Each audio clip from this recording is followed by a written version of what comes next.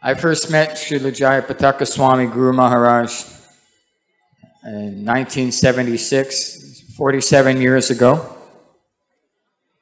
And it was after Mangalarti, he came down for the morning announcements and asked all the devotees visiting from Mayapur for the Gaur Purnima festival if they had any books, because they had troubles printing books in India or importing books.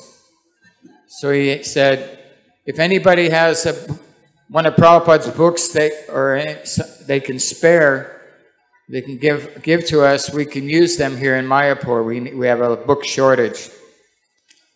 So after breakfast, I had a Bhagavad Gita, hardbound Bhagavad Gita from Macmillan I was kind of attached to. So I went up the stairs and got to meet Jayapataka Swami. He was sitting there inside of his room, right where he lives right today. And I gave him that Bhagavad Gita. He said, thank you. So all these years have passed, and he has been unlimitedly perseverance. Thank you. Jayapataka Swami's made Mayapur what it is.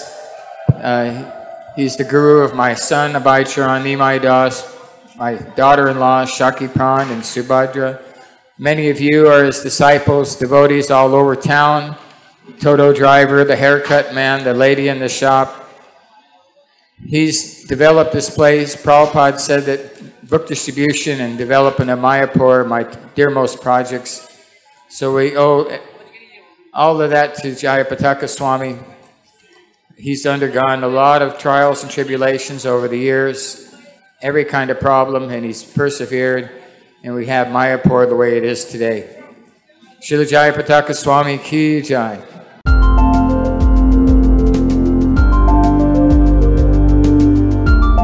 Thank you for watching our videos. Be sure to subscribe to our channel.